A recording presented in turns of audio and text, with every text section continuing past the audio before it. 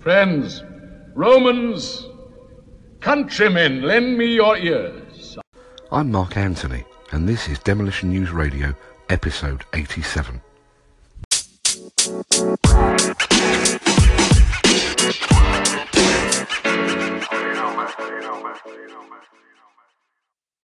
In this episode, for the love of old boots.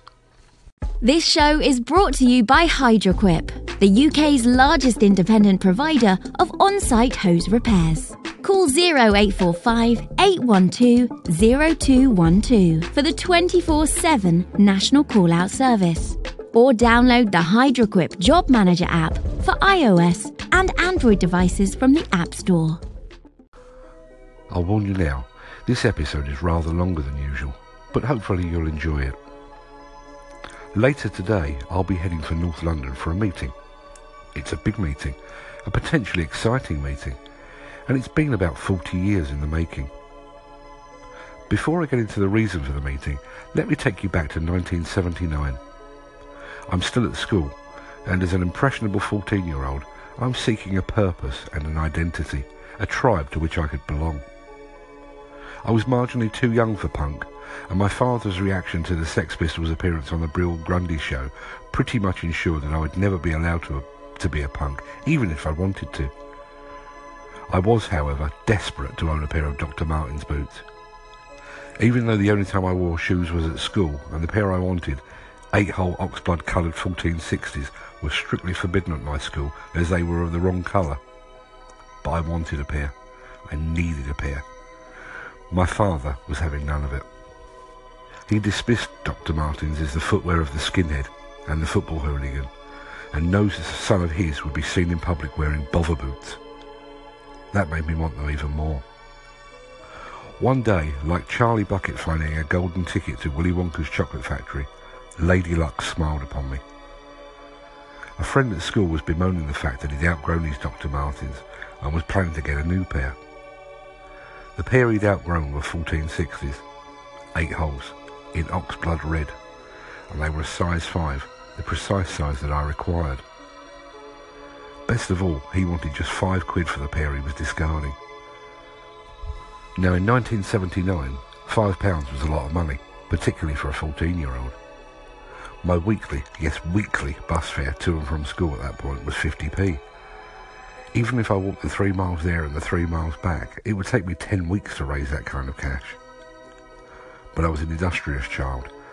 I delivered newspapers for a local newsagent. I cleaned a car for a guy that lived close by. And while it would still take me a couple of weeks, the boots were within my reach. Despite the fact that it meant foregoing sweets and crisps for what felt like an eternity, I managed to scrape together the requisite £5. And to this day, I can't recall being quite so happy to hand over my hard-earned cash.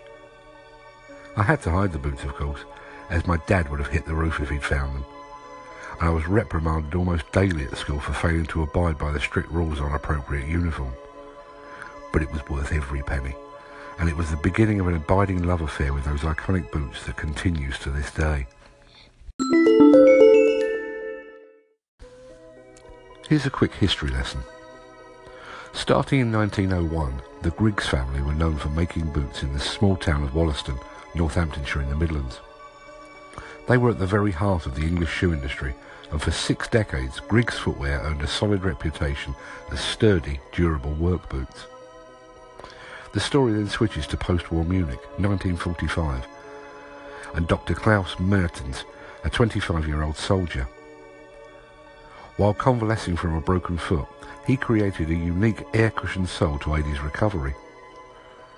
Mertens made a prototype shoe and showed it to an old university friend and mechanical engineer, Dr. Herbert Funk.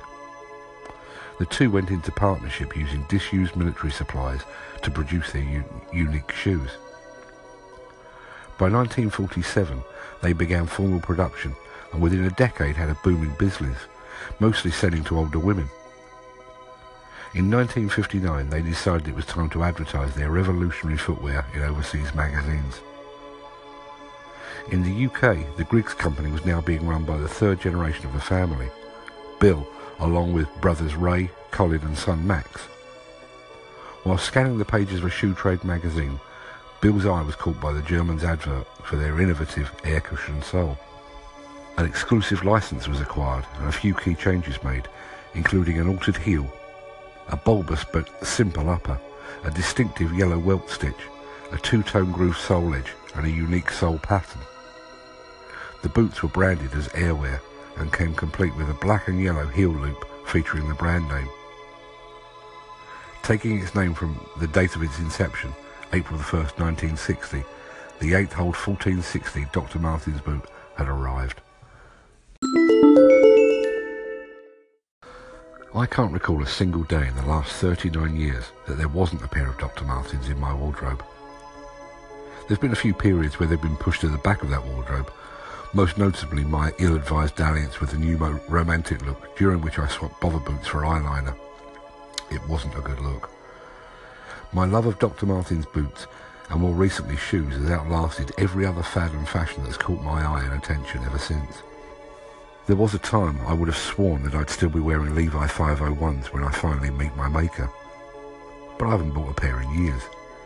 I refuse to spend that much cash on a pair of jeans I know I'll destroy with mud, diesel and oil.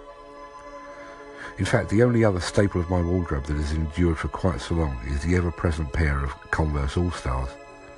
But they only get an airing on high days and holidays, and to be honest, they now look like I'm having a midlife crisis. The one thing that Levi jeans, Converse trainers and Dr. Martens boots have in common, apart from their timeless and iconic status, is the fact that they improve with age. A new pair of Dr. Martens can feel like a medieval instrument of torture for the first few days. That's why I'd never buy a pair online. They need to be tried and tested. But by the time they've clocked up a few years of almost constant wear, they mould to your feet to the point that you forget you're even wearing them. Sadly, like Levi jeans, they're at their very best in the few days before they finally give up the ghost. It's little wonder that they remain highly desirable on auction sites such as eBay long after they were box fresh. I've worn Dr. Martens to the point of destruction and beyond, eking out every last ounce of comfort. The stitching has long since given way and the cells of the Airwear sole are exposed, but they still feel like carpet slippers. Now you might recall that way back at the start of this story, sometime towards the end of the last century, I mentioned the fact that I was going to a meeting. I say meeting, but to me it feels like I've been summoned to the mothership. I'm going to Camden in North London and to the UK headquarters of Dr. Martens. Now I've already given my wife my credit card to ensure that I don't blow my children's inheritance on boots and shoes. In truth, I'm not going to buy. If anything, I'm going to sell. Well, sort of. You see, Dr. Martens now has a range of work boots that are every bit as stylish as the boots and shoes that have adorned my feet for 4 decades, but which are now as much at home on demolition and construction sites as they are at famous Camden music venues like Coco, the Roundhouse and the Electric Ballroom. To put it bluntly, Dr. Martens has the boots. And between Demolition News and our sister publication Diggers and Dozers, we have a massive audience of precisely the kind of people that need to wear them. A marriage made in heaven, right? When I was growing up, my father was a chauffeur at a publishing company, the same publishing company that would ultimately give me my first job as a journalist. Although he never went as far as wearing a Driving Miss Daisy hat, my father was, and still is, immaculately turned out. His shirts and suits pressed to precision, the tie tied just right, and the shoes gleaming. He would clean his shoes daily, but on a Sunday night they got a proper clean. To this day, the smell of shoe polish reminds me of my dad. Despite all I've said previously about how I wear my Dr. Martens to destruction, they are always well cared for. I own a valet box that is crammed with creams and leather conditioners and polishes of every hue, and this is applied lovingly to all my shoes, and in particular to my DMs. Cleaning shoes, a chore when I was a child, is now therapeutic. So therapeutic, in fact, that I often clean my son's shoes for him, not because he's lazy, but because I enjoy the process. Which is why damage to my boots is so frustrating. So frustrating, in fact, that I can actually remember where I was when the damage was inflicted. There was the black pair that was scuffed permanently beneath the folding seat at Upton Park while I was watching West Ham. There was the oxblood pair that got coated in a corrosive liquid when I was helping a friend clear out his garage. Worst of all was the pair that I killed on a demolition site in Watford. I was walking from the allocated car park to the site office and caught the toe on a piece of steel rebar that was jutting out of the ground. The boots were only about 2 weeks old, and I just knew they'd never be the same again. I could have cried. Between 1999 and 2003, Dr. Martens were the shirt sponsor for my beloved West Ham United. The kit itself was an abomination, a huge baggy swine of a shirt. But Dr. Martens and West Ham together, it was like the planets had aligned.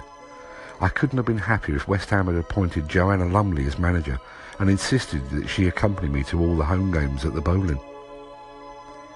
As I said, I wasn't a huge fan of the shirt, but there was a time when the navy blue away shirt with Dr. Martens plastered across the chest, paired with a pair of Dr. Martens boots, was the very epitome of East End style.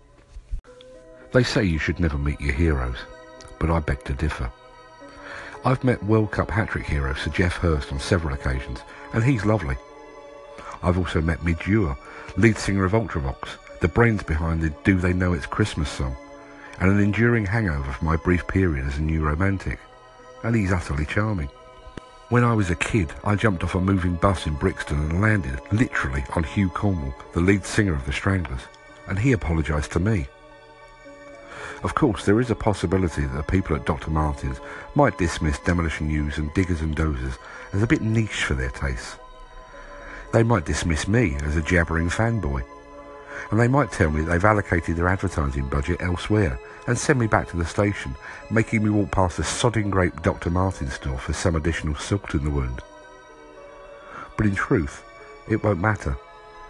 These boots and shoes have protected, caressed and adorned my feet for almost 40 years now. At this point, they could probably reveal that their boots were made entirely from the hides of endangered species, and I'd probably forgive them and buy another pair. Thanks for listening. If you would like to help support this show, Demolition News or the Demolition Magazine, please consider becoming a patron. Just head over to patreon.com/Demolition News to find out more.